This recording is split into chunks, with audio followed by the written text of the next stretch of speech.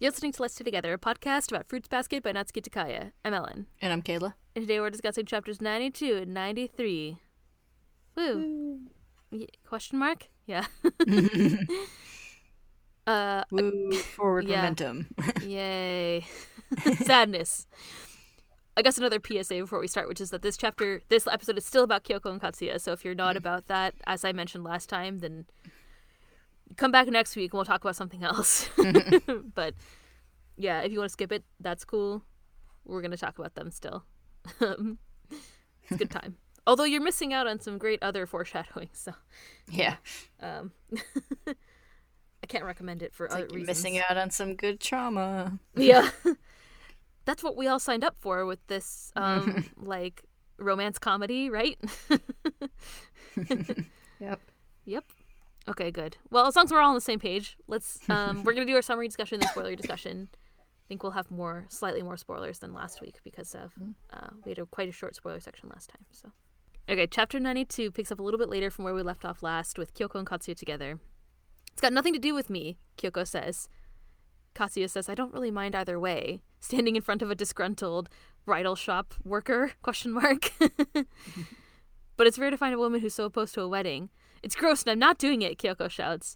And Kyo's narration from last time continues. The two got married. It wasn't just the two of them. No one celebrated. All the Hondas were against it, except for Katsuya Honda's father, otherwise known as Toru's grandpa, that we've seen before. The couple meet with him. There's no greater happiness than living with the one you love, Toru's grandfather says. But it's true that you're both still young. Don't disregard the advice of your objectors, even if it's cruel. In addition, show us that you love each other with your actions. We need to know that you're happy together. Kyoko's surprised by his words. He's totally nice. I was all psyched up because I was sure he was going to let me have it, she says. I told you he's lost his edge, didn't I? Katsuya says with a smile. The couple live near the ocean, Kyo narrates. Katsuya spies Kyoko reading some kind of like home or like women's magazine. It's not clear, and asks if she wants a ring. She says she's good, but she wants this blender. When you come home from work, she says, I'll make you perk up juice. And he's like, wow, I bet you'll make something disgusting. And she's like, don't prejudge me, smart guy. There's a lot of little like just scenes from their daily life that are stacked up in these chapters, and that's just one of them.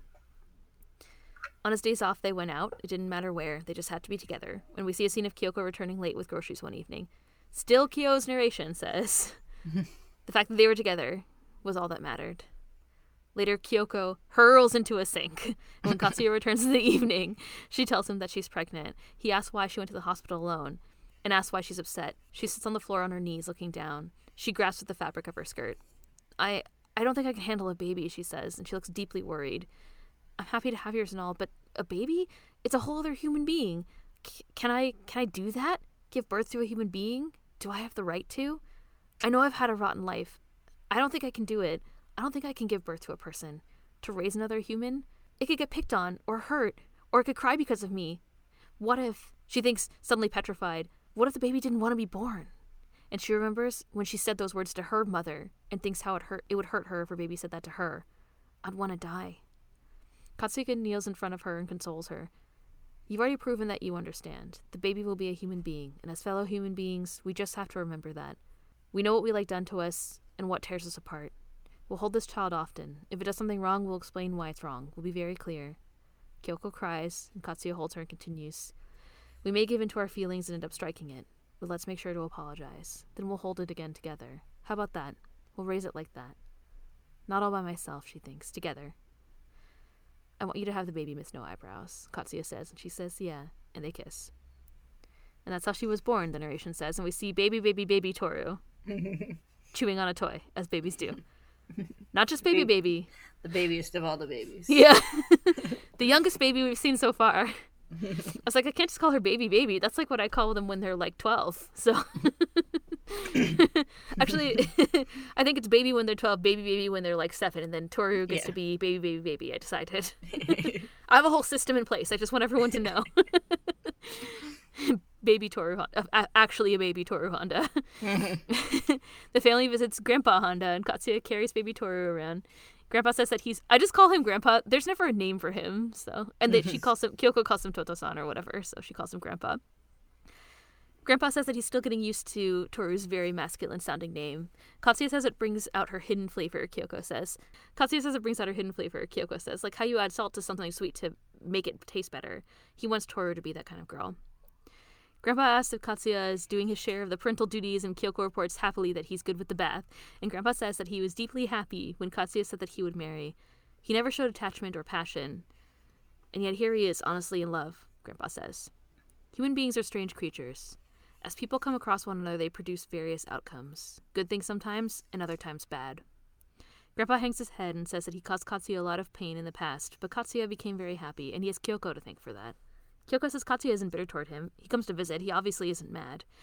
Katsuya calls to Kyoko and interrupts them and asks for Toru's coat. He says he'll go get it and hands baby Toru to Grandpa, who smiles. Toru hasn't changed much since he was little, Kyo narrates, and we see a scene sometime later. Kyoko accidentally bonks baby, now toddler, Toru's face with a cabinet. She hastily apologizes, and Toru's like, huh? Seemingly unaffected, but Kyoko faints when she realizes that her nose is bleeding.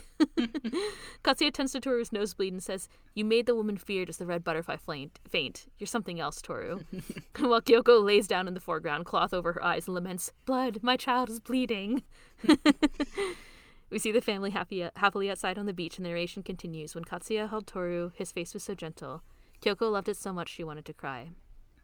Sometime later, and everyone get ready, because this is bordered by this part is bordered by black, and we all know what that means. Kyoko calls Katsuya, who's on a business trip, and he coughs. Dun, dun, dun. It's coming. Yeah.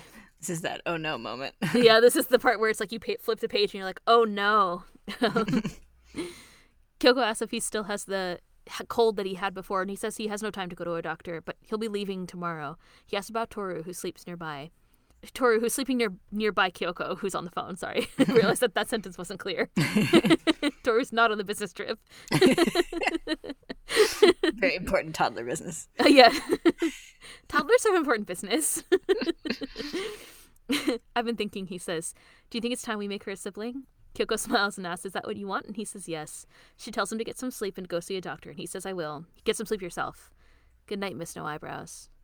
The next morning, the phone rings, and Kyoko excitedly goes to answer it, but then hangs her head. We see a funeral curtain. I can't remember what the official name for it is, but we see the curtain that's associated with funerals rustling in the wind, offerings of food, and Grandpa Honda sitting on a wooden engawa, which is the wraparound porch situation on Japanese-style buildings. His head hangs down. Kyoko wears black, and Katsuya lays dead.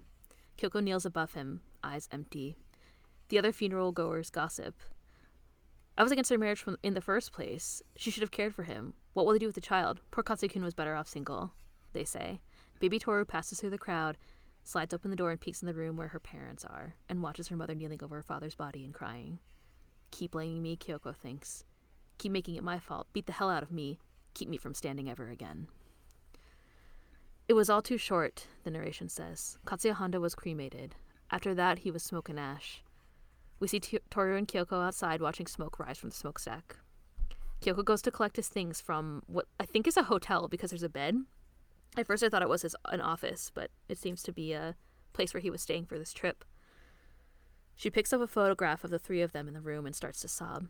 He's not here anymore, she thinks, looking around frantically, overwhelmed. He's not anywhere anymore, and she falls to her knees. Don't leave me, please, she shouts and cries. She imagines Katsuya standing by the ocean, smiling. Katsuya, she thinks. He's not here anymore.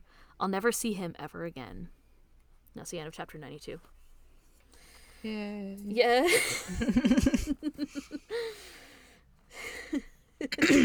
Maybe my Kyoko voice acting could have been better. I mean, I didn't do any screaming this time. I'm sorry. Okay, chapter 93. Picks off approximately where we left off. Kyoko has returned home. Toru stands and watches her. Why is the day still coming, she thinks. Why are these people smiling? Why does the TV tell me tomorrow's damn weather? Why? On the day Katsuya died, why didn't the world die with him? She wonders. Kyo's narration says that she didn't remember much from the period right after Katsuya died. The only thing that she knew was her constant despair, and we see her sitting, looking at the photos of the three of them. Later, her father calls her. I'm only saying this once, he says. Don't try coming back here with that child. We have no intention of taking you back. You called to say that, she says. Toru stands in the background and she's on the phone. I did, he says. Dad, Kyoko says, you told me a long time ago this world has people who are needed and people who aren't. That was a lie, wasn't it? She slams the phone. It's a lie, she thinks. Nobody is needed in this world. Not a single person. Parents, teachers, great men and women, adults or kids, me or Katsuya, the world doesn't need any of us, she narrates. The world doesn't care who lives and dies. It still keeps bringing days and nights and time. I'm sure the world doesn't need anyone. What a miserable fate. It's so lonely and depressing. I'm sure that's why people search for one another. They need that. We see Kyoko sitting on the floor by a screen, like a sliding door, looking up at the sky. Eyes sort of dead, like we've seen many a time in this series when people are in a deep despair. They want to need and be needed. They need someone who will fit that. Katsuya was mine. Katsuya was that someone. I needed him and I loved him. But after I finally found him, she imagines him again and her thoughts trail off. No matter where I go back to, there's no one to welcome me. Later, Kyoko watches TV. She flips through the channels until she finds one of what seems like a medium speaking to a woman. I feel a great power behind you, the medium says. What? No way, the woman on the TV says. It's all right, there's no need to be afraid, the medium says. It seems like it's your late husband. What? The woman says. Is he really here? He is. It seems that he came to you. Your husband has passed away? The woman on TV cries. Kyoko watches sort of dead-eyed, and Toru looks back at her mother, hesitantly. Yes, he was very sick, the woman on TV says. The medium says, your husband's been very worried about you. You mustn't cry for him forever. He's watching over you, so you have to be strong. Suddenly, Kyoko stands, eyes sort of dazed looking. I want to see him, she says. I want to go see Katsuya. And baby Toru looks back at her, shocked. Kyoko leaves the apartment, and Toru follows behind her. She slams the door, leaving Toru inside looking at the door. Kyoko goes to the ocean and looks over a railing at the water, and she sees Katsuya, imagines Katsuya in the water, saying, Miss No Eyebrows. She closes her eyes almost blissfully and starts to lean forward, but suddenly hears a child calling for her mother. Mom, hurry up, the kid says. The little girl tugs her along and says they're going to miss the train. The woman says they'll be fine, and they take off. It's a passing moment, but seems to bring Kyoko back to reality. She suddenly widens her eyes and says, Toru, and starts to run home. When was the last time I spoke with her, she wonders. I haven't talked to her. I haven't heard her voice at all. What did I do about meals? It's all blank. I can't remember. I think that Toto-san came a few times, but Toru, she thinks. She suddenly runs home and slams the door open to find Toru sitting right where she left her, just inside of the door. Toru looks as if she's sleeping or waiting with her eyes closed, and she looks up when her mother arrives home. Welcome home, she says. Kyoko starts to reply. She starts to say, I'm home, but she can't get the words out before she starts to cry and apologizes to Toru. I'm sorry. I'm home. I'm so sorry, she says, and grabs her and holds her. I'm home. What's wrong with me, Kyoko thinks. I'm such an idiot. I always have to screw up once. It's the only way that I learn. She continues to apologize to Toru and holds her. I'm sorry you had to wait. Thank you, Toru. Thank you for waiting for me. And Toru cries as well and holds her mother. We transition to Kyo's memory of speaking to Kyoko. Kyoko says, maybe it's true that the world doesn't need me, but there's still one person kind enough to need me. I only need that to live. That's all I need, you know? Baby Kyo they sit together on a park or like a bench or something outside, chatting. Kyoko says, I think my parental authority got a little dangerous. It's a good thing I had Toto-san to help me out. There was a lot to do after that, like moving. I guess keeping busy cheered me up. In the end, why not? I know Toru's here for me. Kyo sort of grumps and she says, seriously, Toru's the cutest thing in the universe, even. Kyo asks, then you don't think about it anymore, wanting to see Katsuya Honda? And Kyoko smiles a rueful smile. He looks up at her. It makes me wonder how lost you will get, how long you'll take. It can be hard to find your own answers, she says. In the present, Kyo thinks her words sounded so stupid to me. I was still a kid, I guess, and that was part of it. But more than that, from the beginning I always felt like I was born to be hated, that I was only alive to hurt people. It's true, isn't it? Isn't that why my mom died? In the end, I knew you wanted to tell me it was my fault. Even you smiled at me, but now you hate me, he says, thinking of Kyoko. Kyo stands barefoot, suddenly seeing the body of Kyoko in front of him, blood splattered everywhere. He looks down at her, he kneels, and starts to pant as if he's panicking. Another woman appears. It isn't your fault, Kyo, she says.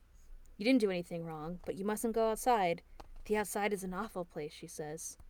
Come inside with your mother. Kyo turns away from her, grimacing. Do what your mother says. If you don't, I'll never forgive you, Kyoko says, standing, eyes dark, blood streaming from her mouth and her face. Kyo kneels between them. Your mom's gone ahead, Kyoko says. She's waiting for you. You have to go inside. Do it. Or do you want more terror? Kyo turns over and notices Toru laying on the ground.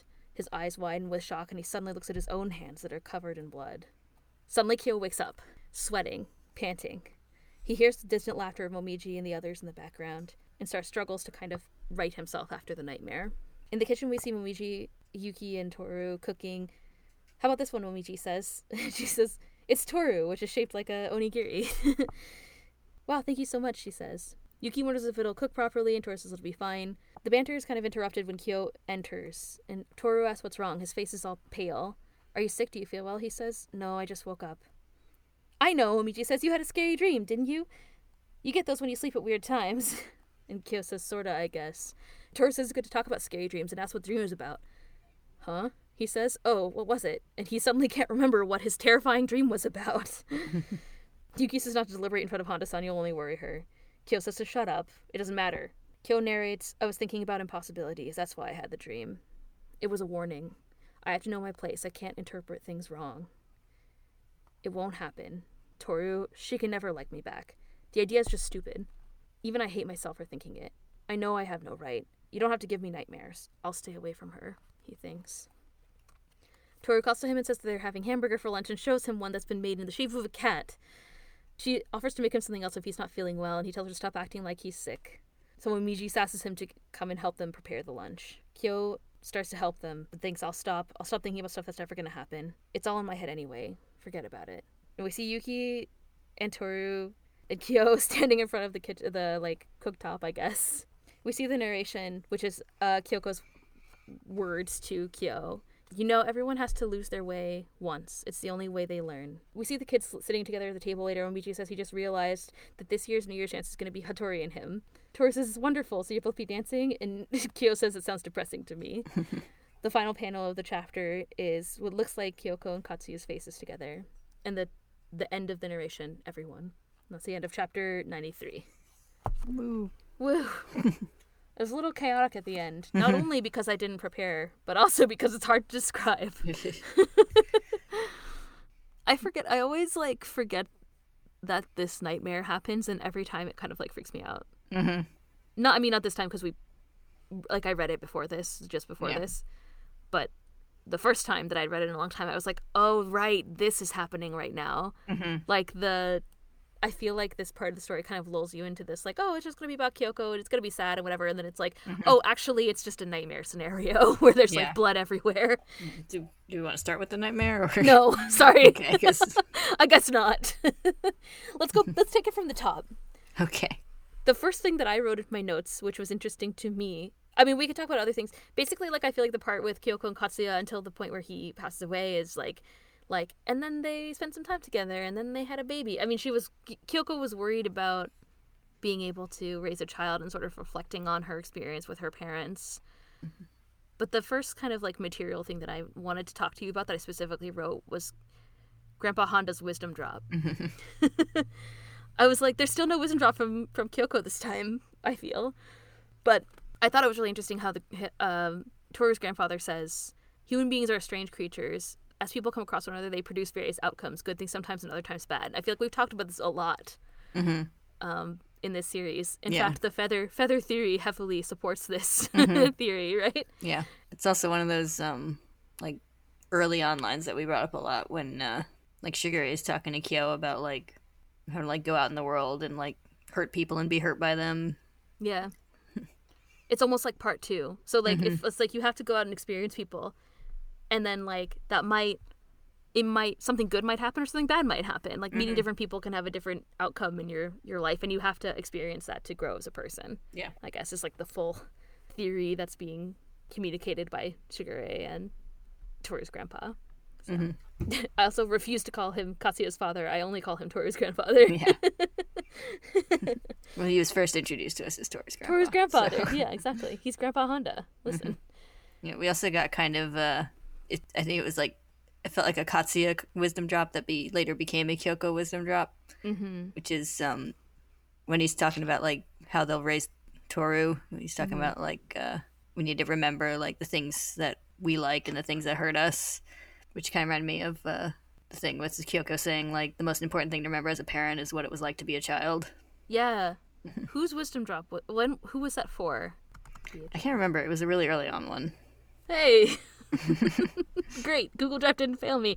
So Toru says that her mom said, when you become a parent, you understand for the first time what a parent feels. What you really need to understand, shouldn't forget, is what it feels like to be a child. The first time you did a somersault, the first time someone got really mad at you, if you can remember how you felt when you were a child, even when you're an adult or a parent, then you can understand each other. This is from chapter 21. Oh, it's when she was talking to Ayame, your favorite. Yeah. I was like, I think it had something to do with Yuki, but I was like, I feel like his parents were later on. So yeah, that's what I was thinking too. I was like, is it his parents? But it's obviously not. Yeah, no, it's he says maybe that's what they mean when they say adults are selfish. Like he was saying that he ignored Yuki's feelings, and Toru asks if he regrets not spending time with him or whatever as a child. Yeah, okay, there you go. Well, good. Google didn't fail me. So. So that's kind of interesting that is something that, like, it is a Katsuya wisdom drop. I enjoyed seeing in these two chapters, these two chapters and the two that we just read before, about seeing all the ways that things that happened to Kyoko became things that she then passed on to Toru, which she passed on to other people. It's kind of like that thing about people interacting with each other. Producing various outcomes. It's kind of like that whole theme of that story. It's kind of like that. The next note that I have is Kyoko's parents being dicks. This is after Katsuya dies. I like how it's like the idea is just that her father calls. I don't know what the context of the conversation was before, because it's not like they were in contact, were they? And then he's just like, just so you know, I'm not taking you in and your daughter. And it's like, is that all you called to say? Like, what a dick. I mean, yeah, that's continued good parenting. Yeah, I don't know. I think it's implied they don't have a relationship, so I don't know why he was calling her in the first place, but just to rub it in when she's down. He's just like, it's been a while since I've been an asshole to my daughter. I should fix that. I have some I don't have anything planned today. I guess I can call me an asshole to my daughter. So rude. With a little bonus asshole to my granddaughter that I probably have not met. Yeah. No, they don't have a relationship at all. In fact, I think at the beginning of the story, it was just like when her mother died. Actually, I don't even know if they said anything. I wonder who actually went to the funeral. Like, it must have been some of the Hondas, and I guess maybe her parents were there, but they all fought over who was gonna have the responsibility of taking Toru in. Yeah. Like, nobody wanted to do it. So, so depressing. Yeah, like it seems like, nice. Like it seems like Katsuya's families are kind of dicks too, but at least they have like some sense of obligation toward a family member, even if they're trying to get out of it. Like they're at least like, well, someone's got to take in the kid. Like it seems like they at least argued amongst themselves. Like somebody was going to do it, they just didn't want it to be themselves. Yeah, and then they eventually lived with her. They only like spied on her a little bit in her personal life. No big deal. It's a little spying between, distant family. Relatives. Yeah. A good question. I do think, I remember what we were talking about. We were talking about Katsuya and how sketchy he was last time. And how he's slightly less sketchy this time. Not sketchy this time. He was slightly sketchy last time and not sketchy this time. Yeah. Yeah, he comes off very, like, warm and loving in these chapters. And genuinely supportive. Yeah. And a good dad. Yeah, it's like, especially, I think it comes off how much he loves Toru. And he like carries her around. They're like looking at all the plants in the yard in the background and stuff like that. It's all very sweet. Yeah. He puts his little coat on her and they're out at the beach. And he gives her to the grandfather. I feel like it's like symbolic of their letting go of their issues and whatever, right? Yeah, it's very sweet. It is. And he smiles. The grandpa smiles, which we don't see. I mean, he kind of smiles a lot around Toru, but I mean, he seemed to be very upset about or kind of like reminiscing on sort of a lost connection that they could have had. And then he brings Katsuya brings Toru to him, which is very sweet. Yeah. Everything was looking up until the Fire Nation attacked. I mean, is that a meme? Do people say that a lot? Yes. Or do you say it? Yeah. Those bastards. Everything changed when the Fire Nation attacked. Yes. Yeah, everything was good, and then Katsuya died. Yeah, unfortunately Katsuya died. It's so sad even just seeing like little baby Toru wandering around in like during all this. Like she's obviously like she must know something that's happening, but obviously, I mean, she's like what, maybe 4? I mean, I think she's like 3. It's yeah, just pretty, very small. yeah. It's like, I mean, she's got to be like just so lost and. Actually, I think she said that her dad died when she was 3 at the beginning of the series. So yeah, I know. It's nobody, because basically, like, because obviously Kyoko is completely distraught. Kyoko's falling apart, so she isn't able can't to do do anything right now, and the rest of the family's just being dicks. Yeah, being dicks. And then I think the grandpa was also pretty upset too. Yeah. He's shown at the funeral being very upset, and then he does come. Kyoko has this like vague memory that he was there, but who knows? Looks like he kind of like helped take care of her afterward, but like at that time, like at the funeral, it's like obviously no one was, giving this poor child any guidance at her father's funeral. Yeah, or consolation or anything. Yeah. Yeah. Yeah, and she's just kind of there. So baby Toru kind of haunts the background of all of these things that are happening. And you see that Kyoko's just sort of like completely, it seems like she's ignoring her. I mean, like things keep happening. Like it's not like she's, I don't know, like I guess she maybe is old enough to dress herself. Like she changes clothes. Like it seems like things are happening, but the fact that Kyoko's kind of like in a daze, like she's just like, did I make food? Did I do this thing? Like Toru just watches her for most of these chapters. So yeah, it's very sad. Do you think so?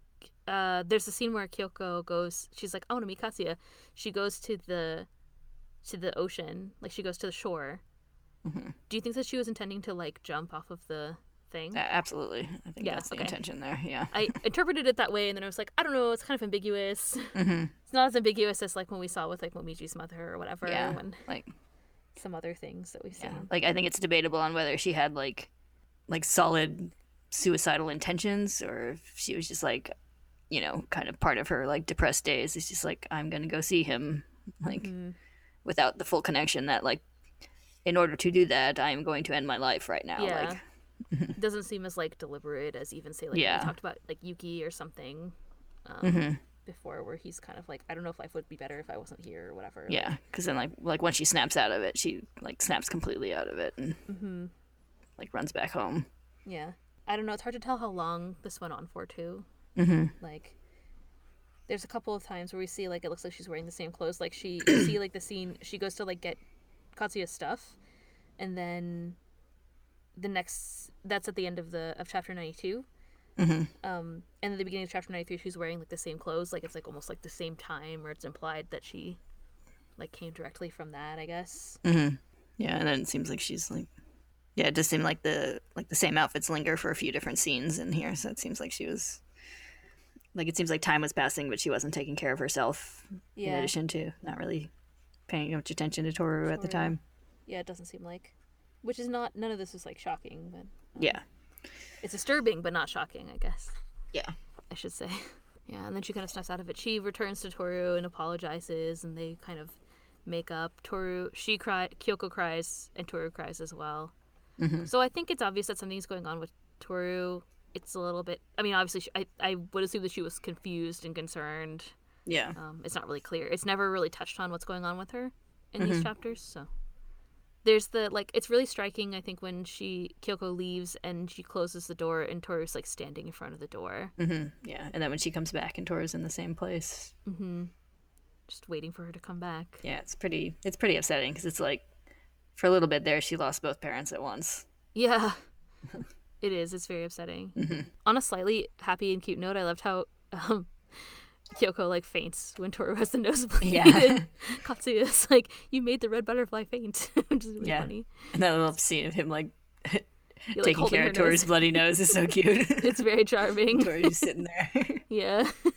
There's a lot of cute other little like kind of slice of life scenes before everything gets terrible are really cute. That's what makes it so sad. I know. It's so nice, and you're like, wow, everything's great. And then you flip the page, and it's like, oh no.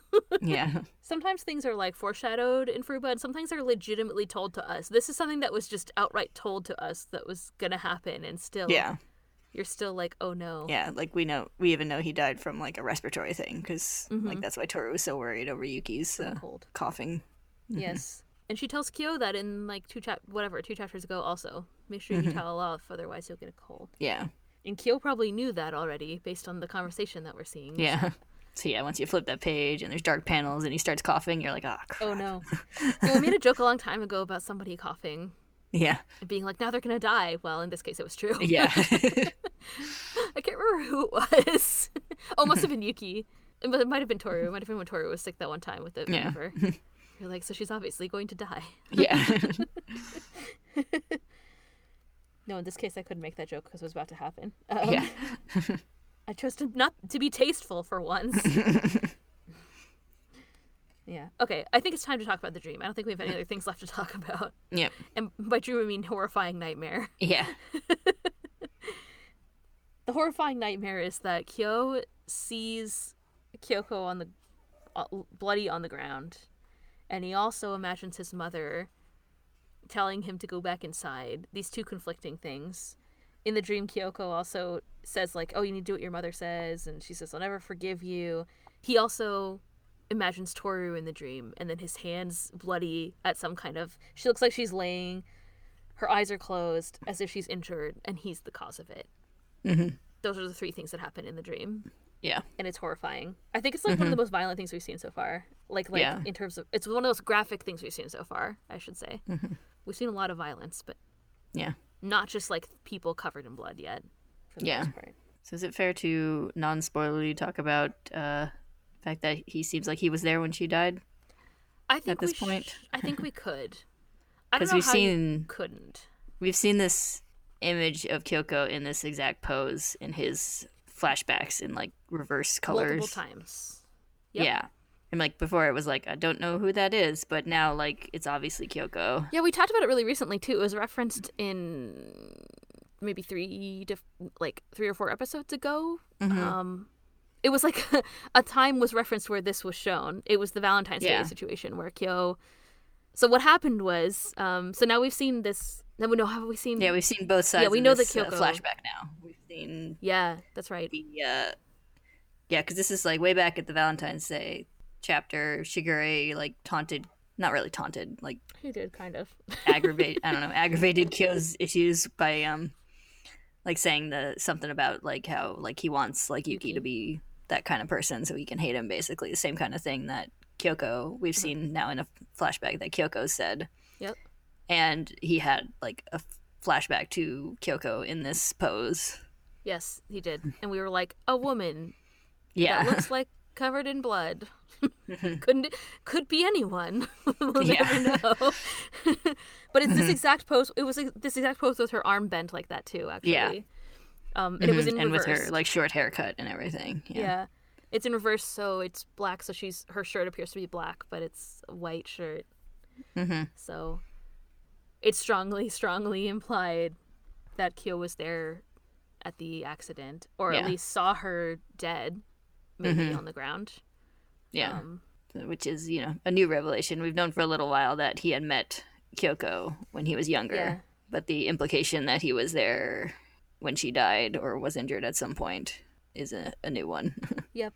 And I think it's been informing a lot of this, like, I could never forgive myself if I thought like this or that. How would she feel if she knew? I think he says in this chapter, how would she feel if she knew? How would Toru feel if she knew whatever? And then it kind of trails off. Like, how would she feel if she knew that he was at the accident? Or that he knew her mother? Or that he knew about her father? Yeah, I think at the start of these flashbacks, he said, like, how would she feel if, like, she knew that I had met Kyoko? And then he starts to say, like, how would she feel again? Yeah, and then it kind of trails off, right? Yeah, it doesn't complete. That he knows so much about their situation and even more, was present. Mm-hmm. Dun dun dun. We didn't do a dun dun dun. We did transition directly into this crazy nightmare that's... Yeah. You like flip a page and you're like, oh, and then it's like, oh. Yeah. Yeah, it's pretty sudden. It's like, it's still like normal flashback stuff, and then like it's a page flip into Kyoko dying on the ground in front of Kyo. So it's like it's a memory of her smiling. There's a blood spatter, and then it's her dead on the ground, like or dying on the ground when you flip the page. That's also, I don't know if. I mean, I felt weird describing it, so probably it'll come across that way when we get there. It's just like, I guess I just say this now. Like, he's standing there and she's there. Like, I don't know. I don't want to be like, and now he's having a dream. Like, what's he been doing all this time? Yeah. It's kind of this weird, like, falling asleep sort of, like, limbo where he was having these like giving the narration that's like clearly these memories about their conversation that then transitions into this nightmare. So, and it's obvious that it's a nightmare, but whatever. Yeah. If you're looking at it, it's got your dead mother taunting you, and then the dead woman in front of you gets up to also taunt you. It's probably a nightmare. What? What are you talking about? He's also barefoot. Like, even the first kind of like panel doesn't look like real life.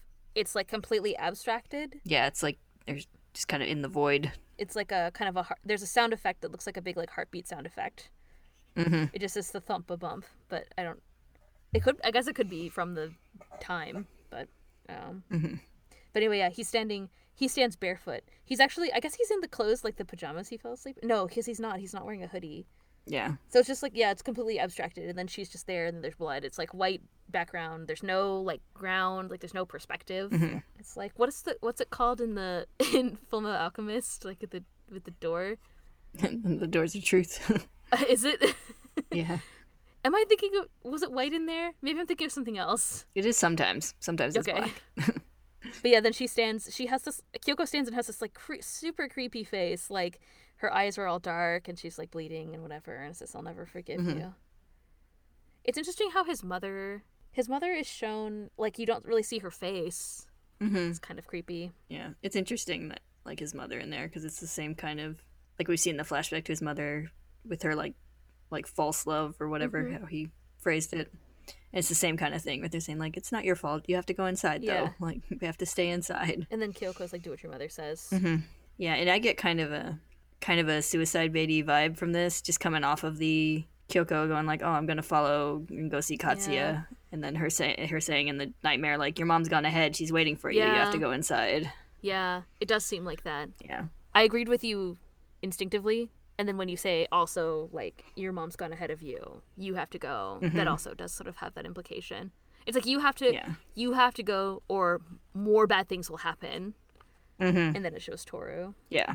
Is it Toru's mouth? There's like, so there's 4 panels on the page, basically. It's Toru kind of lying there, Kyo's eye, and then a close-up of what looks like Toru's mouth. Is there just a trickle of blood coming out of her mouth? Is that what's being shown? I'm now just looking at it. Yeah, that's what it seems like to me. Yeah, it's crazy. Because I think it's like the first panel is just her lying there, and then like the blood starts to come out of her mouth, and then the last panel has blood everywhere, like on her on his hands and around her, on the ground and everything. So. On the abstract ground, yes. Yeah. If someone had a field day getting ink splatter all over these. It's yeah, literally everywhere. Get to use all our budget on the get out on ink break this out week. the good ink. It's time for the horror chapter. The face that he makes when he wakes up is like, he's just like dripping with sweat, like the worst. Yeah.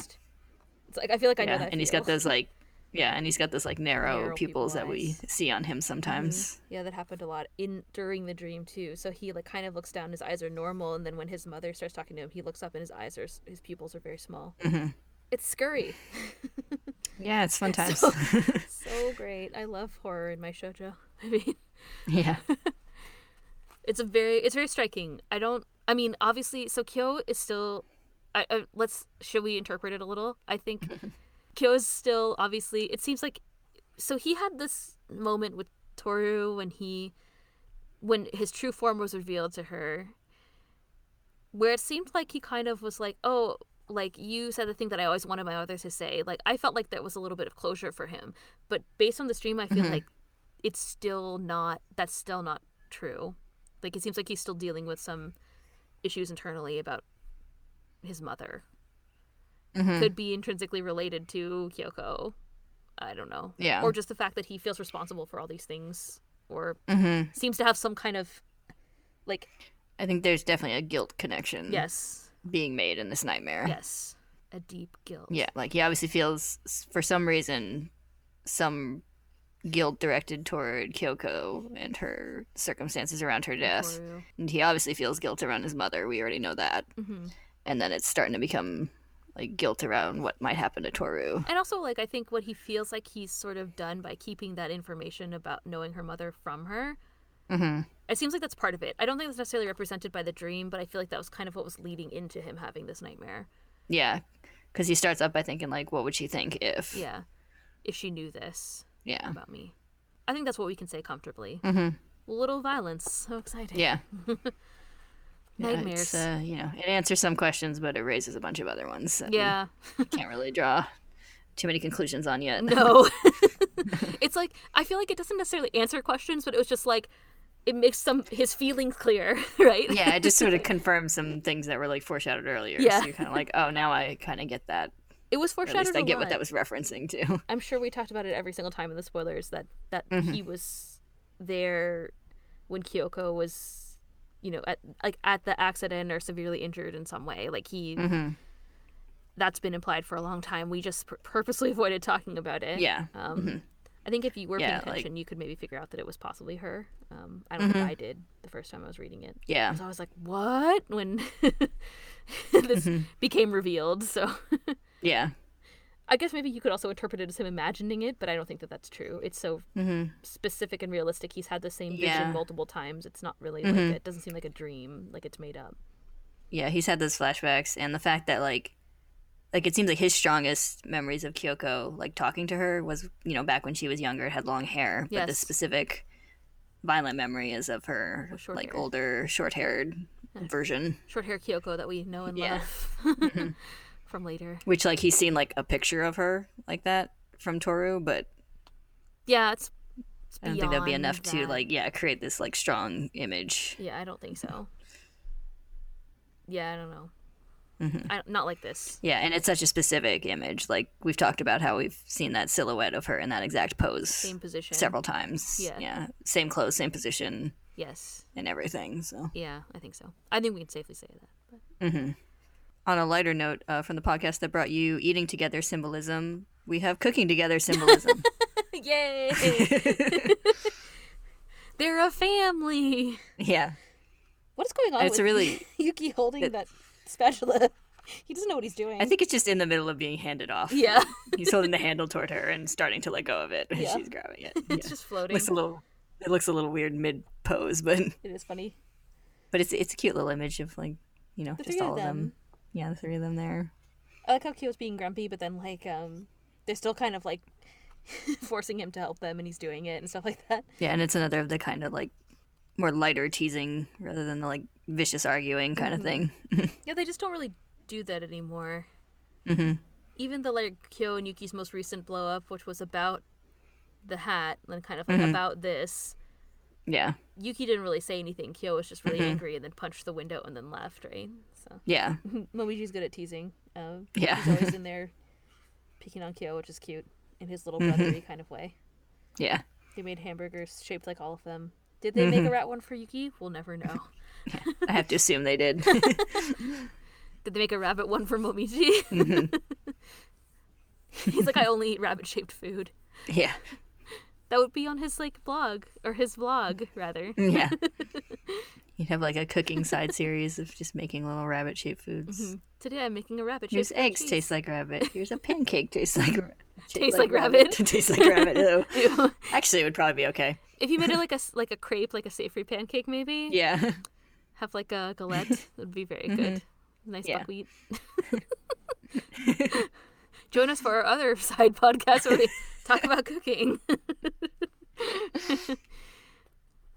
Yes. It was very cute. All the stuff around this was cute. Where like at the beginning, 4 chapters ago, at the beginning of this, they were Moiji and Shigeru were teasing him about the play and all that other stuff. So this is just a continuation. It's like if you forgot, this is what was actually happening, which is that Momiji's at the house. Yeah. And Kyo fell And we asleep get in a the little nod that it's almost New Year's again. It is, yeah. He says that Moiji says they'll be dancing. Hattori and he will be dancing. Hattori? Wait. Yeah, it was Hattori. Hari. I had one other thing that I wanted to say, which we kind of talked about last time, and then I probably cut it because we were confused. Last 2 chapters, in one of them, in chapter 90, Kyoko says, I want you to blame me, and he remembers Kyoko saying, I wanted them to blame me. And I think that this was referring to the funeral.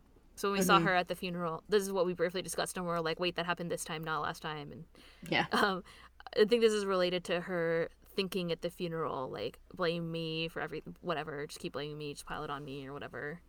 So I think it was related to that. And we've seen similar things from Kyo at his mother's funeral, right? Mm-hmm. Where he's like, it's not my fault. So it's kind of similar, but Yeah, I think we've seen like he was saying that it's not my fault, but I think like he also at some point was like, well, if it's my fault, then I don't know yeah, I'll when kill he's like, myself. I'll kill Yuki, then I'll kill kill myself. Yuki, and I'll kill myself. Yeah. Yeah, so it's kind of a like taking in that blame and turning it into like violent negative energy. Yeah, it's the to kind same. of keep yourself going, kind of thing. Yeah. Yeah, it seems like a similar situation. Mm-hmm. For Kyoko, it wasn't so violent, but definitely very negative. Yeah. Mm-hmm. And then in Kyo's case, it really propelled him through the first 3/4 of the series almost. I think. Yeah. So maybe like half conservatively. Mm-hmm. It's something that it's still bothering him. Yeah. The dreams. I like dreams in media. Like, I always think it's interesting. Mm-hmm. It's obviously meant to be not like farcical. What's a good word? Just not. They're not realistic, but in this case, it's interesting that it demonstrates a connection for us that isn't necessarily clear. Where it's about there's guilt that Kyo feels about his mother and about Kyoko and potentially about Toru, and how intertwined all those ideas are for him. And it kind of demonstrates what he's been struggling with the last couple of episodes. And I think that, or the last couple of chapters, things that we talked about regarding him. And I think it's a good way to kind of summarize that idea. Mm-hmm. It was nice to see Kyoko and Katsuya too. I don't think we talked about that very much last time, but like we've seen it's like getting to see Kyoko before she was Kyoko. Yeah. Like we know her as being this sort of like super knowledgeable, like really someone who seems like put together and motivated to be a good mother and cares a lot about other people. And I think like it's not like she wasn't like that, but I think the bad times, I mean, we can see how the bad things that happened in her life helped her to help other people in the future. We did kind of talk about this, but it's just nice to see all of it kind of together, including losing Katsuya also. Yeah. So yeah, and just seeing Katsuya because we've like barely seen like just glimpses of photos of him. I think in the past so far. So I don't think we've ever even seen his full face until the last 2 chapters before this one. Mm-hmm. I think that's everything that I have to say that's not spoilery. Oh, I did have Okay. I had one other little just kind of connection I made. Go ahead. Is like Kyo when he's like after the dream when he's saying that like I was thinking of impossibilities, like and like I'll stop doing that basically. It kind of made me think of all the like don't misunderstand kind of language we've seen, especially around Yuki. But the whole just like like oh you don't get to hope or think for things like that. Like, Okay, I think we might have talked about this before too, but I think that that's kind of one of the fundamental differences between Kyo and Yuki. The Yuki continues to hope despite having all those doubts and being like force fed that logic. Yeah, I was gonna from say Kyo. I was like in this case Kyo's kind of doing it to himself, whereas Yuki mostly had other people doing it to him. I think Kyo's been doing that for a long time. Yeah, it seems like it's just it's just like a thing that he does. It's not like coping, but it's how he Yeah, it's like manages his his deal. Yeah, because we even saw that back like during the True Form thing when like Kazuma is trying to like kind of coax him into like like he says like accepting that part of yourself to like move forward, and he's like I've accepted that I'm worthless basically. I've accepted that I'm worthless. It's all Yuki's fault. Yeah. Yeah, it's like Kazuma's like that's not exactly what I intended. Yeah, it's like honey, no, no, not even close. Yeah. Yeah, it seems like he's just still.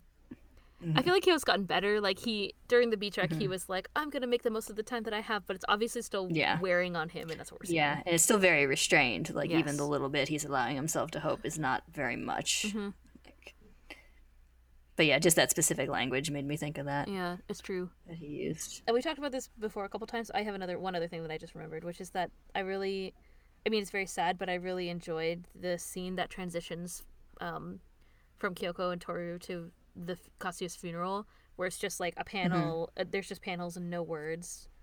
It's very nice use of like a transition space and just raw imagery.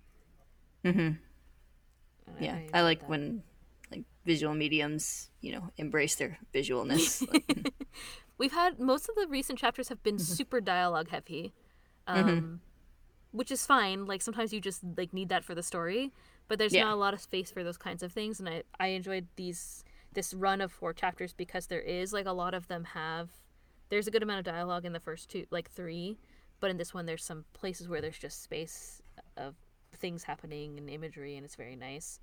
Yeah. There's a lot of just like negative empty space and like the dark, texture and bordering and stuff that we see all the time that Takaya uses and used well, I think. Yeah.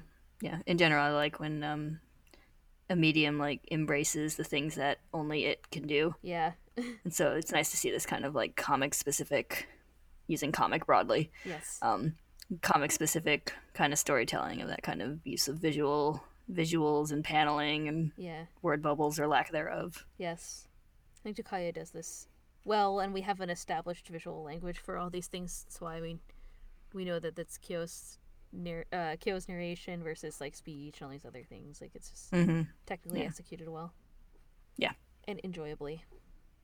So was the dream. Like we were talking about how it's this hard transition into a dream, but like right away it's a dream, not just because it's like suddenly Kyoko is there, but I think also just the way that it's structured. Like it's the way that it's sort of surreal. Like he's wearing these like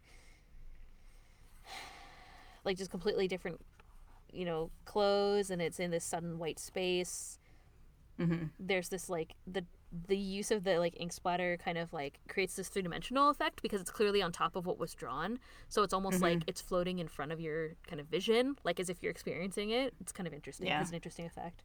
Yeah, and even just how like it's so pulled back, like it's almost like it's like a camera way far away. Like if we're talking from like cinematic perspective, like it's just kind of everything about it is just like off from what we're used to seeing. It's pulled back, and then it gets closer and closer, or it's like weird cut angles too.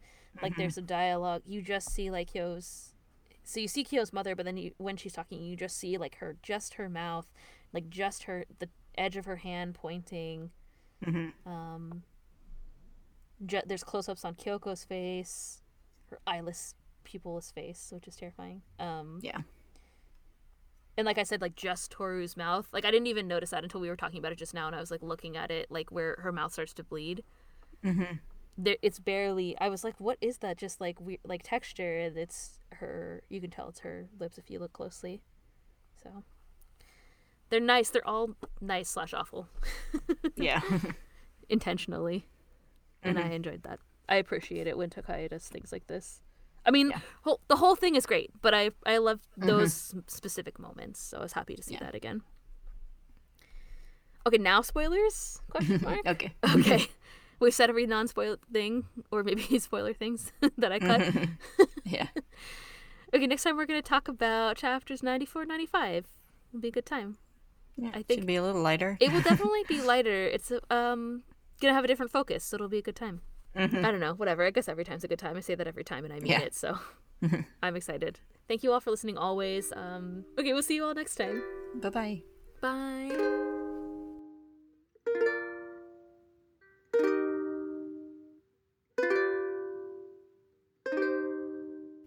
Every time we record this, I'm like, oh, I know what I'm doing now, but I never know what I'm doing. It's the secret. The secret to doing anything well in life is just to pretend like you're doing a good job, I guess. Fake it till you make it. Yeah. I always had conversation with my friend because we kept getting promoted into higher and higher jobs, and I was like, I think that the slogan should I think the saying should just be keep faking it. Like you never the truth is that you never make it. Or at least like I feel like if you're trying to be good at something or you're trying to like grow your skills or whatever, then you're never going to make it because you'll always be trying for something better, right? Anyway, that's a side rant about my life, my inspirational speech. You should never stop learning. You should definitely never stop learning. You should do Duolingo like Kayla, and you too can learn Japanese. Be lifelong learners. Isn't that what they told us they were trying to make us into in school? I mean, probably. Is it working? Seems like a yes. I think I'm still learning. I'm still learning. Stuff. I mean, we learned how to make a podcast. That was pretty a good thing that we did. Are doing. So in the process of doing. Literally currently. Yes, at this very second. Good. Let's talk about spoilers for Fruits Basket. Okay. Not just like life spoilers, I guess. Yeah, life spoilers. I have spoilers for life. You're never gonna make it. Just keep faking it. Okay, spoilers. Here are the spoilers that I have. This was a major spoiler for Toru's abandonment issues. This chapter. specifically when Kyoko leaves. We briefly talked about it. I probably cut it. I mentioned to you, I think, when we were discussing that when Kyoko returns, Toru says, she says, welcome home. She says Okari Nasai, which is, I think, actually kind of formal. I don't know. But I don't think you would say that if you were a 3-year-old. Yeah, I mean, maybe. I think even in English you can kind of tell it's like more formal than you would expect from a child her I would think so. age. Yeah, I think that's the intention. What you reminded me was that later, I believe later in the story, so there's a point where Kyo asks Toru about her father. Well, what happens is Toru reveals, this is the sheet situation. That's the main thing that happens. It's the sheet hug. Toru reveals to him that I can't remember exactly how she describes it, but basically, like, her politeness is an act that she developed. I mean, I don't know if it's an act. An act is a strong word. It's a mannerism that she developed as a child because she wanted to sound more like her father. And that she feels guilty about that, I think. There's some... Yeah, it's said that, like, a combination of, like, how obviously distraught her mother was, and her and Katsuya's family being absolute assholes, and among other things implying that, like, Toru might not have actually been Katsuya's daughter because she didn't look like him. Made her, like, try to adopt his mannerisms, which he remembered of him. To try and kind of, like, get that as, like, proof of that, you know, connection, and also to get her mother's attention. Yeah, basically. And she also says that, like, she feels kind of guilty over kind of resenting her father for, like, being the quote-unquote cause of that. Yeah. When she was younger. Yeah. And which is so sad after seeing this chapter and seeing just, like, how, like, close they were. When she was little, like, Katsuya obviously adored her, and she was obviously happy spending time with her father. Yeah. So it's kind of sad that she, like, mostly remembers, like all the sad stuff that happened afterward, and resenting him for almost taking her mother away. Yeah. I mean, it's a legitimate resentment. I mean, you totally understand it. Yes. But it's pretty sad when you see, like, just how, like, close they had been when she was little. A baby. Yeah. It's sad. They could have had such an amazing life. It was just ripped away. You see, like, we know this is coming. We spoiler people know this is coming. Yeah.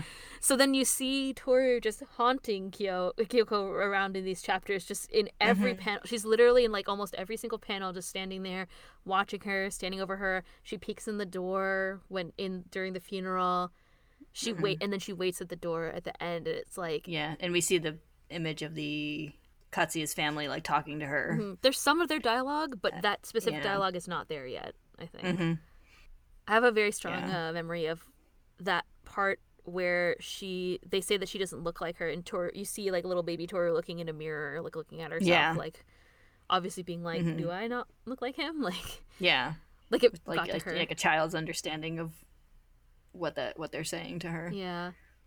And it becomes, like, and I'm sure we cut it, but it becomes, like, a part of that whole concept of, like, children may not understand everything you're saying to them, but they understand if you're saying, like, mean things, definitely, and hurtful things to them, or about them. Like, they're not talking to her; they're just saying, gossiping these things about her, and her mother, and obviously, it's and that's, like, an ongoing thing we've seen. We've seen it with Kyo and Haru and Yuki, explicitly so far. I've had that connection to the, like, kids know what you're saying around them, Yeah, Haru was even if they don't fully understand it. Yeah, called out Rin's parents for being like that.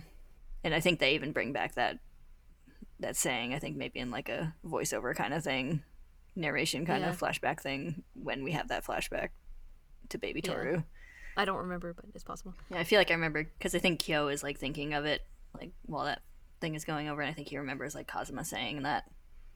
Oh, that would make sense. Kazuma says something along those lines of, like adults saying things without thinking children understand it. Does he ask Kyo's dad about it at the funeral? Is that what you're referring to, or something? I can't remember exactly when he first said it, but yeah, I don't either. But we'll revisit it surely. Yeah. Yeah. Either way, it's definitely a part of that concept there. I think even without knowing these things, I think you could, like, look at this and interpret, like, oh, that's going to cause Toru some problems. We've seen, like, she has this, like, door. There's this, like, a specific like type of this like door imagery. I don't know if it's Mm-hmm. it's kind of a visual, a motif, maybe one might say, Mm-hmm. about her being Yeah, we've left. seen it a few times. Yeah, there was one recently about with her when she had that She was nightmare sick. Yeah. when she was sick, and she like remembering her mother, and she like opens the door, and there's just like the long empty hallway with the door at the end or whatever. Yes. Which- I was so sad. It made me so sad. yeah. This part I remembered. That one I didn't, which made it even sadder. Yeah. We talked about it previously at that time. That like in the anime they used the door slamming like Mm-hmm. that repeated scene when Kyo and Yuki went for New Year's and then ran back. Yeah, and we've had the just recently, like when she was in the classroom waiting for Kyo when they were rehearsing for the play, he had the thought of like, oh, she was sitting here alone waiting, Yeah. and we had the like, way back at the first New Year's thing, Yeah. the idea of her like sitting alone waiting. So like, there's been a kind of a repeated theming of like Toru having some issues at Being alone. being left alone. Yeah. For sure. The other spoiler that I wrote is about Kyo being at the accident, which we talked about, which we deemed that we could talk about. So Yeah, this is not a spoiler. I'm trying to think if there's more. yeah. Well, we can kind of the whole like I won't forgive you thing from Kyoko. Right. Yeah, that's definitely Yeah. specific. We could talk about that. Yeah. Yeah, he thinks that she said that to him, but then of course at the very Mm-hmm. very end it's revealed that like if you don't live up to your she said if you don't live up to your promise, or she tried to say if you don't live up to your Yeah. promise I won't forgive you, but I think she couldn't. Yeah. You know, as she was was severely dying. injured. Yes. Yeah.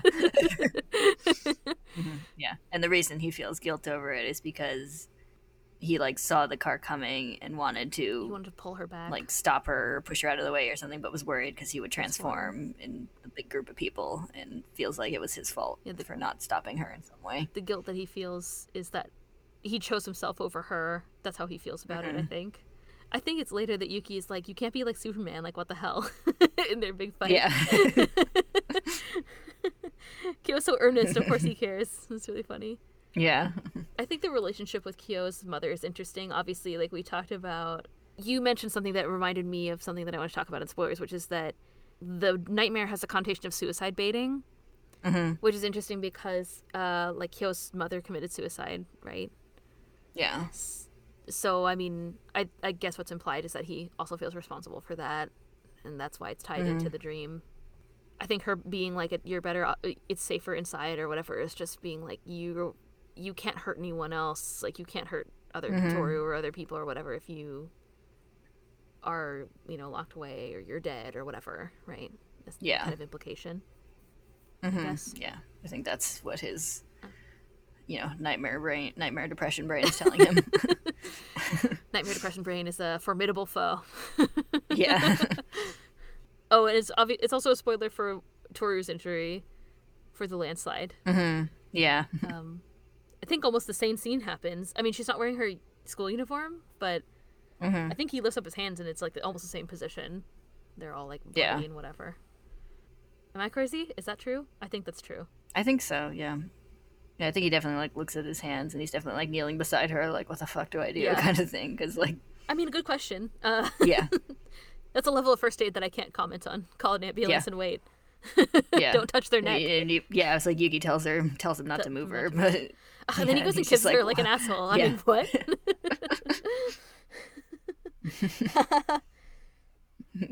I love it. Yeah. I love it deep in my heart, just like I love the Kyoko and Katsuya stuff. I know that it's wrong. It's fine. But they're good. Yeah. They love each other, okay? They Yeah. do. Let's just accept it as genuine. in fictional context, it's very sweet and charming and obviously healthy and positive for both of them. He holds their little baby and like walks her Yeah. around. It stops her nosebleed. That's your little baby nosebleed. That's how you know he's a genuine, caring father. Yeah. Yeah. Here, I had one that I wasn't sure whether to talk about in spoiler or non-spoiler. Okay, I'm ready. Um, I'm mentally prepared. I think the Kyoko and Katsuya stuff, like especially like after his death, is also kind of another example of our positive bonds becoming something negative yeah. if you let them have that hold on you For sure. kind of idea. Which, like we talked about, we've had some examples in the main, but I decided to wait for spoilers because I think one of the big examples that winds up being is Toru's attachment to Kyoko. Yes. Yeah. Yeah. I agree with you. I'm down with talking about it in spoilers. It'll come back. It's fine. We talk about it later. Yes. I think you're right. Yeah. Like the big obvious one is the curse. Yes. Which we've started to touch on as it being a promise that went sour. Yes. Now. But yeah, I think like there's an obvious connection drawn to the Toru Kyoko relationship. Yeah. Also in that context. And yeah, this just made me think of that whole idea again. Yeah. I think we've talked about it because I feel like I've talked about it at least, maybe not so explicitly tying everything together, but being like, and we can see here in this exhibit A that Toru is having problems about her mother, you know, like I feel like we've at least talked about it like that, but tying all of them together I think won't come until a bit later. It's I thought it was interesting that Grandpa is like, yeah, sometimes when you meet people, good things happen, sometimes bad things happen. And, like, you know, we've talked about how good things can become bad. What seems like a good thing can become a bad thing. We also, like, the other example we talked about before was probably, like, Uo. I think at the time we first talked about Uo, we didn't really have, that idea hadn't been necessarily formed yet. So we were like, and then she's in the gang, and it kind of goes, she doesn't like it anymore. And now when I look back, I'm like, oh, it's tied to all these other things as well. Yeah, I think at the time we were talking more about, like, the desire for belonging and seeking that wherever you could find it. But yeah, it is kind of the thing where, like, you know, at the time it gave her a support system, but, you know, not a very good one. And then when she tried to, you know, seek better things, it obviously became a very sour thing. And when she started to kind of drift away from it. I talked last time, I think, about how Kyoko's story is similar to Uo's in that way. I think we still see that kind of, like, desire for belonging. Like, Kyoko is like, now I have no one, now that Katsuya is dead. Yeah. And that was what was kind of, like, impacting her. And what was... that idea was, I think, what was the core of why she was depressed and why she was kind of, like, ignoring Toru. She gets sort of snapped out of it later when she sees the mother and the child outside and talking. Yeah. But I think that was kind of like the crux of it. It seemed like she felt like she was all alone. Yeah, I think she'd had no one for so long, and then, you know, Katsuya became such a strong support for her that she felt like losing him was such a blow. Like, she's like, oh, now I'm back to having no one, even though it wasn't true. Yeah. And it seemed like she felt like that even up until, not exactly, but I get this feeling from, like, her, when she's talking about when she tells him about how she's pregnant, she kind of freaks out, like, how can I be with how can I raise another human being? Like, how can I have a relationship with another human? And it's like, you have one. Like, you know, you're not, like, alone. Like, it had this weird, like, vibe. I don't know how exactly how to describe it, which I don't think we talked about last time, but it kind of felt like she still felt like she was, I think, kind of on her own. She was also like, oh, we're going to raise the child together. That was also one of the thoughts that she had. And it's like, yeah, of course you would. Like, you're not on your own. I mean, like, that's at least... Yeah. It doesn't seem like a necessarily reasonable explanation when you're in, like, a solid relationship, I guess. Yeah. I could see, like, it's not explicitly stated, but I could see her being worried that might drive him off. Yeah, for sure. Like, she being worried about, like any little, you know, change or quote-unquote burden might ruin what they have. Yeah, potentially. So, yeah, it kind of seems like even until, you know, Toru was born, or, like, until Katsuya found out that she was pregnant, it seemed like she was still kind of skeptical of him, or kind of, like, still felt kind of, not necessarily unsupported, but, like, she was, it was, like, her, and then Katsuya was supporting her. It wasn't like they were, like, a family or whatever, and then, yeah, with someone else in the mix. I think it's just, like, things, I guess. Yeah, and it's, like, even though they had a strong relationship, she just had gone so long without having any kind of strong relationship that she's like, what if it's not? What if it's really this fragile? What if any little thing will break it? But, like, you know, whether it was a sensible worry or not, which it obviously wasn't. But well, worries are never sensible, I guess. Yeah, of course. Yeah. I mean, she also has really issues with her parents. I mean, like, it's obvious that she would be like, what am I gonna do now? Like, you know, I don't know. Like, she didn't have any other support system other than him. So if something happened, then whatever. And that's what happens later. So, yeah. Yeah. So yeah, it's reasonable. I just thought it was kind of something that, it was a feeling that I felt like I couldn't really place. And then we kind of see it we see that later after the funeral, like after Katsuya dies, that was a worry that she had. I think it felt like he was the only person who kind of accepted her, and still felt like she was on her own. I think even sort of when Toru was little, and then didn't realize until after Katsuya died that she also had Toru as someone that she could connect with. Yeah. / was responsible for. Yeah. As we saw. Because she talked about, like, the whole, like, seeking out, like, people to need and be needed by, and she, like, had kind of temporarily not, at least kind of forgotten that, like, she was needed by Toru. Like, yeah, exactly. We're gonna see more Kyo and Kyoko flashbacks in the future. That'll flesh out some of the stuff we've seen here, but... Oh, I think this is the last time that we're going to see Katsuya. The only time he sort of makes an appearance... Well, like, there's, like, at the end where we see what happened when Kyoko was dying. I guess they kind of, like, reunite in the afterlife. And then, I mean, Toru shows Kyo a picture of him, but I don't think that he's ever really involved in the story ever again. Yeah. Bye to Katsuya, I guess. I hardly knew ye. Yeah, basically, sadly. Perhaps the saddest dad of all. Next time we're going to be talking about student council. Are you excited? So excited. Yeah, it's a Machi chapter and then New Year's stuff. Yeah, I'm excited about it. Yeah, I like this New Year's chapter. There's a lot of Me too. Good character stuff. Good things. Mm-hmm. All right, great. Before this recording cuts again. Yes, next time we're going to talk about chapters 94 and 95. So we'll thank you all for listening. We'll see you then. Bye-bye. Bye. Bye.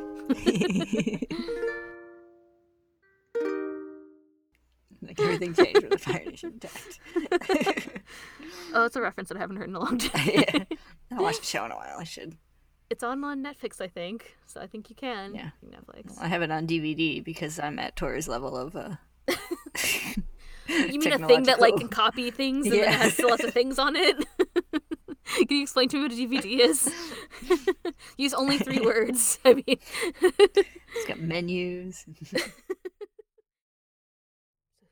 Who was dancing with whom before? Did we figure this out? I forget. Yeah, it was Momiji and someone. After. I can't remember who. No, but yeah, I can't remember. Snake is after the we horse. like look up the order every time we talk about this because we never remember it. Let's just forget about it. I'll erase it. It'll be like we never talked about it. Yeah, it's the rat and then the ox. Momiji... Wait, I have another follow-up question. Wasn't Momiji was wearing the costume the first time? Yeah, that's why I said it was Momiji and somebody. Oh, okay, good. I don't know. Let's see. Here we go. Did you look it up? It would have been Kisa. Oh, cute. That's nice. This goes Tiger, Rabbit, Dragon. Oh. Tiger, Rabbit, Dragon. What's after the dragon? Snake. Yeah, because I think we talked about how Hattori has to dance with Ayame. I mean, it could be worse. It could be Shigure. I mean, at least you're not Kureno and Shigure. And then Ayame has to dance with Rin, which sounds hilarious. That does sound hilarious. Rin probably is just like, fuck this. Who dances with her after? Hiro? Hiro, yeah. I've seen the promo. There's like a drawing of them together in there. Yeah, there's no ambiguously shaded things of him. Oh no, that's fine. It's reminding me to do my Duolingo lessons. Oh, you're gonna learn some Japanese tonight? Are you gonna learn how to say Ohayo gozaimasu? I can say Eigo ga hanasemasu. Oh, you can speak English. Good for you. I think you can Nihongo hanasemasu if you can say that. Oh, I'm proud of you. So good.